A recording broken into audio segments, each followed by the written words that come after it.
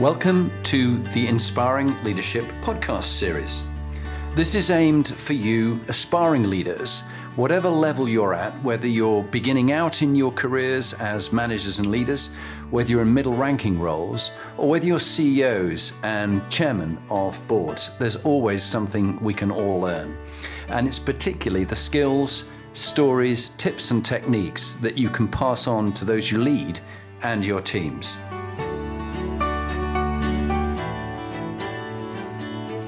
Hello, I'm Jonathan Bowman-Perks, and welcome back to my favourite time of the week. And as part of the Inspiring Leadership series, I am delighted to have Renier Lemons here. And Renier has had a very successful and varied career. He describes it in three parts. The first part was his formative years as a consultant in Arthur D. Little, doing his MBA in McKinsey as well, learning a lot from a whole variety of different organisations. Second stage was in senior management roles in financial services, in great firms like Barclays, in PayPal, and in GE. And finally, the plural phase of his life that he's in right now is he's on fintech boards. He's often the chairman or an advisor and things like banks and as a professor in financial services. So a fascinating guy who I've really enjoyed conversing with. And I just want to share some of those experiences. So Renier, welcome. Good to have you on board. Thanks, Jonathan. And it's amazing to be invited on a series for inspiring leadership. That in and of itself is great. Thank you. A real pleasure. And while we're talking about inspiring leaders, who's inspired you? You mentioned one who's non-business and then some of the business owners. Yeah, on the non-business side, a hero of mine is a physicist called Richard Feynman. He's long passed away. He invented something called quantum electrodynamics, won the Nobel Prize, but what inspired me in him is that the most complex concepts he could bring across in a very simple way with a lot of humor into it as well. And then he, outside his own zone, when he got onto the Space Shuttle Disaster Investigation Committee, he was the one who, through first principles problem solving and a certain curious tenacity, helped the committee arrive at the conclusion about that seal, etc., that went wrong. So his curiosity and his way of communicating has really inspired me and set it's a bar that I can only dream about. Yeah, and then in business? In business, really, I've had a lot of inspiring people that I had the privilege of working with in my consulting career. I give one example, Ashok Alexander, who later on went on to manage the Bill and Melinda Gates Foundation in India, and from a senior partner at McKinsey became occupied with the plight of prostitutes and sex workers in India, and had a huge personal impact there. And what inspired me in him was he didn't just talk about values, he lived the values of the firm. He was a true friend, a true mentor, also a very smart guy, but someone who took a personal interest in me and really helped me develop and pointed out a lot of my rough edges in that stage of my career and helped them file them down. Great. And then on to the teams. You've worked with a lot of fascinating teams. Which team would you pick out as an example of really inspiring teamwork, and what were the qualities that you admired there?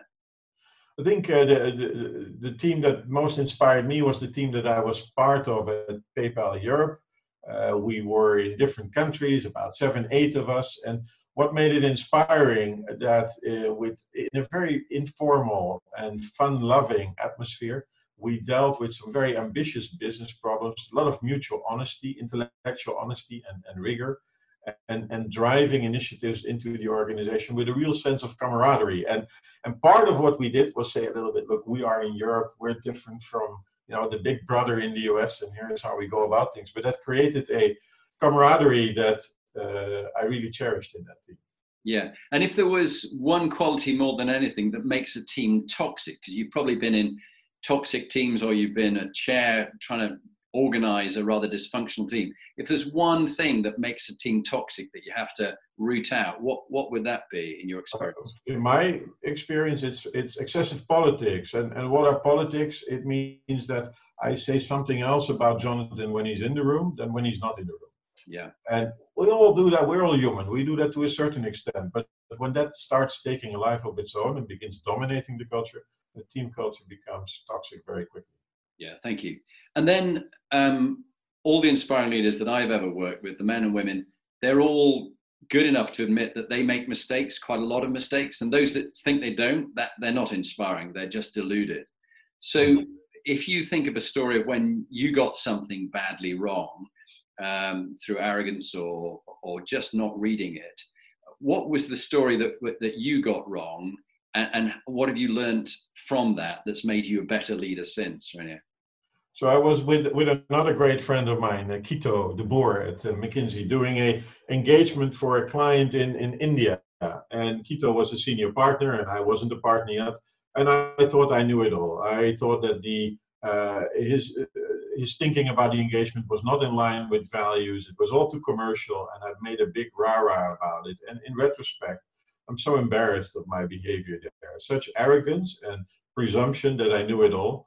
And while that certainly didn't change me overnight, I'd like to think that slowly began to inculcate a sense of humility and a preparedness to listen to others, which frankly, I was so busy proving myself that I didn't listen to anyone. I'm still proving myself, I think, at the age of 55, but at least I'm listening to people today. Yeah, and let's stay with this one because it is such an interesting one.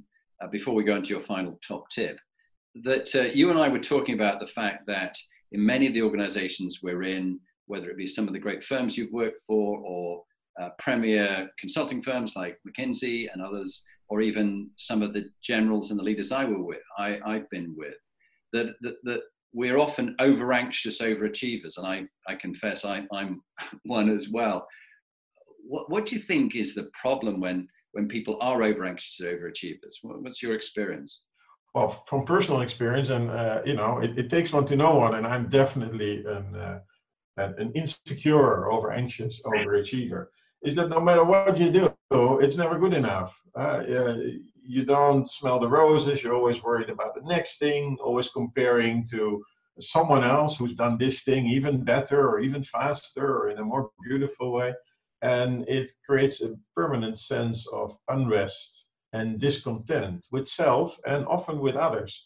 So it's on one hand, it's a lifelong condition, and once you recognize it, becomes easier to manage, but perhaps it never quite leaves you. Yeah, no, very insightful. And we were saying that the opposite is the sort of the under-anxious underachiever, the sort of one who's just happy to puddle along. And they probably have maybe an easier life. They don't get to the top of organizations, but I've found that unless people have a sort of come to Jesus moment or a Damascene experience where they go, hey, I'm just going to chill a bit now and just be really interested in people, then they're always going to be chasing the unachievable. And finally, top tip. If you were to give a top tip, practical thing to people to be a more inspiring leader themselves, that the people who are listening to this podcast and to this video, what would you give as your top tip to be a better inspiring leader? Share about yourself in an appropriately frank way. Mm-hmm. Talk about one's own trials and tribulations in life creates a common humanity that, in the right setting, creates a stronger bond between people that need to work together. Yeah, that's brilliant. Well, Renier, thank you. It's been great having you on the series, and we'll have a further Inspiring Leadership Extra session. But just for this bit that we can share with people, I really appreciate you bringing your wisdom and experience, and keep advising and enjoy your plural career. Thank you. You're welcome. Thanks, John.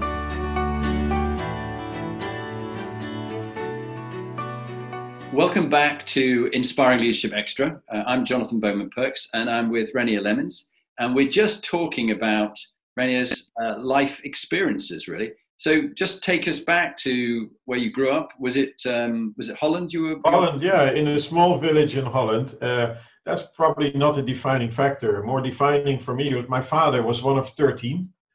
Came from a very big Catholic family. My mother was single child. She's still with us.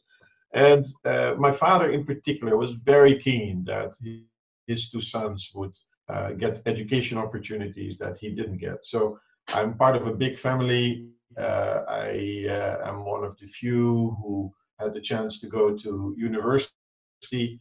That meant that I didn't have anyone to ask about, what's that like? What do you do? I ended up studying computer science simply because it seemed like a good thing to do in those days. It was incredibly boring, and I'd never do it again. But that's what happened. So I pretty much went into that without guidance and figuring out my own way. And in this example, making a choice that in retrospect wasn't the best choice that I could have made, I guess. Yeah. And in those early years, were your mother and father inspirational role models to you? And if so, what qualities did they have? Or if it wasn't them, was it a teacher? Who really early days? Academically, I didn't do very well academically. In fact, when I was 13 or 14, my father was called into school and they wanted to send me to vocational training because I was a disaster in school. And then my father made a plea with a teacher who became a real inspiring teacher to me to give me a chance to prove myself until Christmas. And I still don't know quite what happened, but somehow I saw the light and it all went well from there on. But that was one of those moments where my father was there at the right time, and that really inspired me. And the other thing that I always saw in him was this desire to improve himself, to work hard.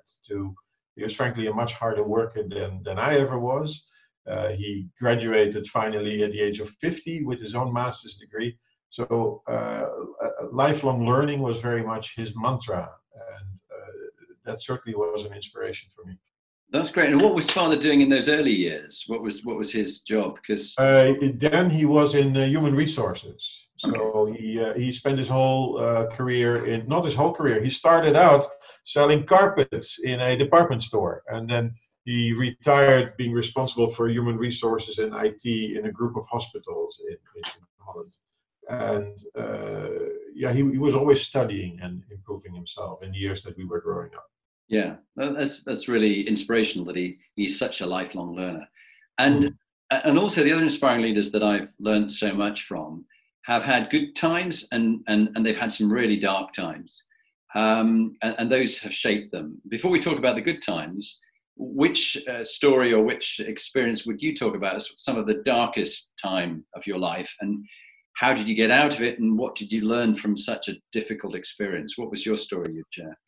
Yeah, I mean, I guess the darkest time in my life would be the period around my divorce and my first marriage, and the pain that caused on all of us, my ex-wife, our 3 children, and myself. And that was a very difficult time, and it took me some time to heal from that. And I'm still wondering at times when I'm fully healed from it, especially when I see the hurt that it caused the children, because I don't think there's painless divorces when it comes to children. No. So yeah, it's part of the growing up. You fall and then you get up and you move on in life. And in 2 months, almost 2 months to the day, I hope to celebrate the 1-year anniversary of my second marriage. So congratulations. We moved on, but it was a dark time at the time. Yeah, and just staying with it. Myself with my own first marriage, which was unfortunately came to a close after 23 years, and that was very, very difficult. That's some 8 years ago now, and I've remarried, been married for 5 years, and in a very good place now. But I found it very useful having CBT-based psychotherapy. I found a really good psychotherapist who I'm seeing at the moment, actually. And it's good to deal with the trauma of what's gone on before and your part in it and how it was influencing you. So I don't know whether you've ever had any psychotherapy, but I would recommend it if you haven't. Have you? No, I have to, and I would echo that. It's if one engages in it with the right mindset, and you need to be lucky with the therapist as well, frankly. Yeah. I need to be careful in who to work with. That's the right fit, but then it can be helpful to try and work through difficult situations.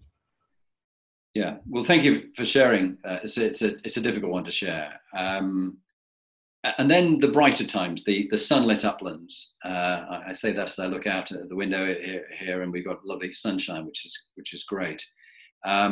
What would you talk about some of the highlights in your life, and as a leader, and some of the great places that you've worked, and the really good feel that it had that you'd pass on to others? This is what makes a good team, or this is what makes a good leader, someone who inspires you. what would you share? Well, for me, it's bringing it back to the professional setting.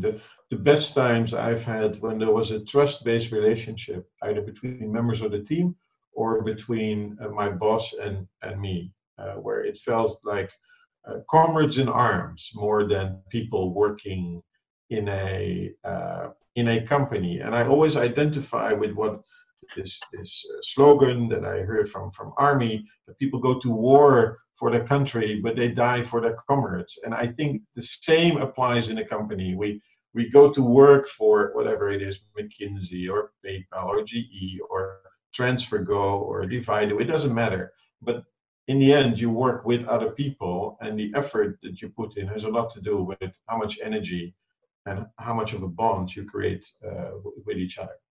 That's a really good point. I was told once by a CEO that actually none of us are in the business we think we're in. We're actually in the energy business, that we've actually got to inspire, breathe in spiritus, breathe in energy and inspiration ourselves to then inspire others, who then give discretionary life energy to their clients, their customers, and really make a difference in the world. So we've got to go there ourselves first, and then we inspire others, who then in turn inspire and do deeds way beyond that. And I'm thinking particularly at the moment of the unprecedented times we live in with the coronavirus going on, that I'm really proud of my brother Graham and his daughter Clarissa and his son Angus. Also got another son, Henry, who's in the Royal Marine Commandos. But it's Angus, I think, at the moment I'm focused on, who he's an intensive care doctor with masks, full suits on for a couple of hours. You're sweating profusely, saving lives of people, and some will die in these overloaded intensive care units. And I think that's where literally you might die for your comrades, that you're going in each day to do something and you could die too, but you're saving lives. And I just want to really acknowledge those people who are doing that kind of work. But on to good times and good places. What else did you learn from inspiring leaders? What qualities stood out for you in the people that you remember and you said you had as mentors? Frankness and clarity. All these good mentors that I talk about, they've all had tough conversations with me. Yeah. These were not the folks who were just giving a pat on the back and say, "Oh, you're great, see you tomorrow." Yeah. These are also the folks who took time to sit down and say, "Well, this is what's not so great, and this is why it's not great, and now what are you going to do about it?" And I am someone who occasionally needed to be hit with a brick between the eyes. Subtlety was not my forte in those days. So I'm really grateful that I did have bosses and sometimes subordinates. As I matured, in fact, I also became much more comfortable inviting upward feedback without feeling immediately threatened by it. People who gave me very good pointers, because I am someone who at times is just blind to himself. Yeah, I didn't really thought that I was coming across in a certain way, and then it turns out I wasn't coming across that way at all. Yeah, that's really interesting. And the computer science background, financial services. When I've done coaching in those organizations, I've been in a lot of them, and technology organizations. There's some super bright individuals, and that the emotional and social intelligence is like learning another language. It's just they haven't needed it in those early days. And particularly, you remember in McKinsey, you begin as an analyst working up, but then you have to be a strategist and influence and persuade CEOs and boards.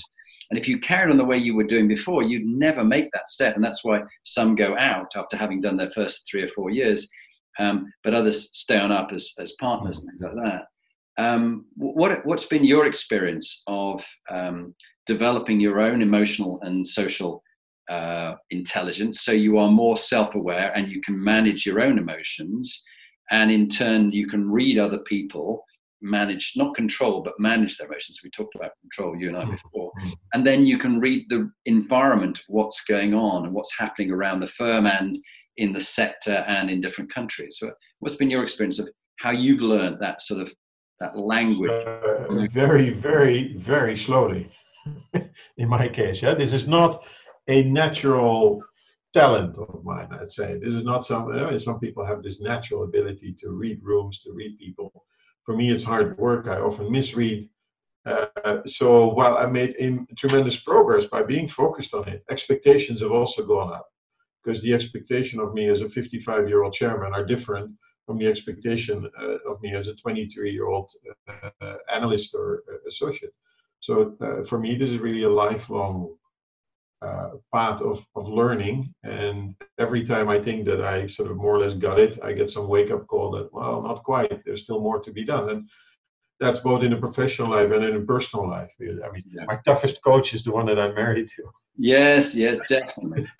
always the way. I'd agree with that. Yeah. And what are you finding just on the personal side? So, for example, my wife and I in these tough times, we begin in the morning with a run together and we chat when we're on the run. Doesn't have to be a very far one, but we're able to get out until we get locked down in our homes. We find that a good way to start the day. And then we end with a 7 o'clock sunset walk, where we just go for a walk and we just chat as we walk around the fields and things like that, watching the sun go down. It's very special, and we get more engaged that way. When we didn't do that, we missed each other. What do you find you do that works well with understanding yourself and getting the coaching you get from your new wife? Well, the good news is that with Yasmin, I don't need to look for it. It comes by itself. But, look, we do other things to connect. Like yesterday, we finished recording another song. One of my hobbies is making music, and she's a very good singer. So we sung together, and I do the background vocals. And these are other ways of bonding. And then we had a little coaching session thereafter. I'll show you the details out. But yeah, so yeah, it's full days these days of lockdown.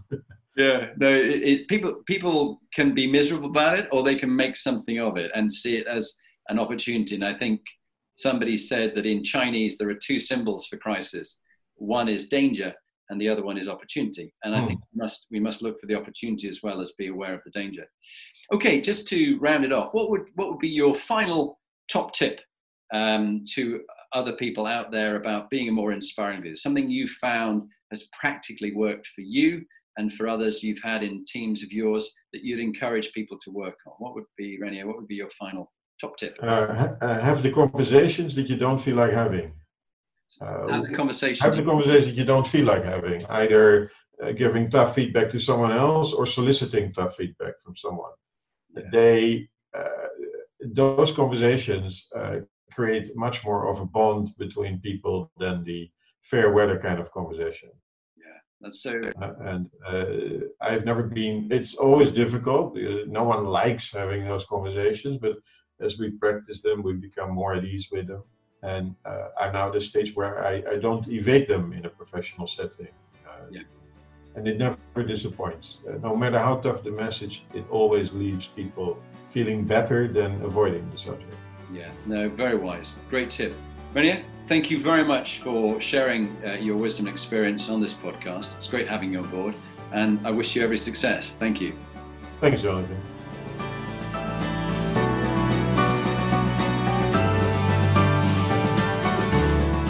So, now you've heard from one of the inspiring leaders that I've interviewed, what are you going to do next? If you want to get some more free material, go to my website, jonathanperks.com, or follow me on LinkedIn, Jonathan Bowman Perks. And there you can get access to my books, Inspiring Leadership and Top Tips for Inspiring Leaders. But if you want to actually do something about being a leader and constantly improving your game, raising your performance, get in touch with me about coaching you or one of your team that you want to raise the game for them. It's got to be people who want to be good to great, not people who you're trying to fire. And if you're looking for a motivational speaker, get in touch. Or if you want me to work with your team coach, I would be delighted to help you.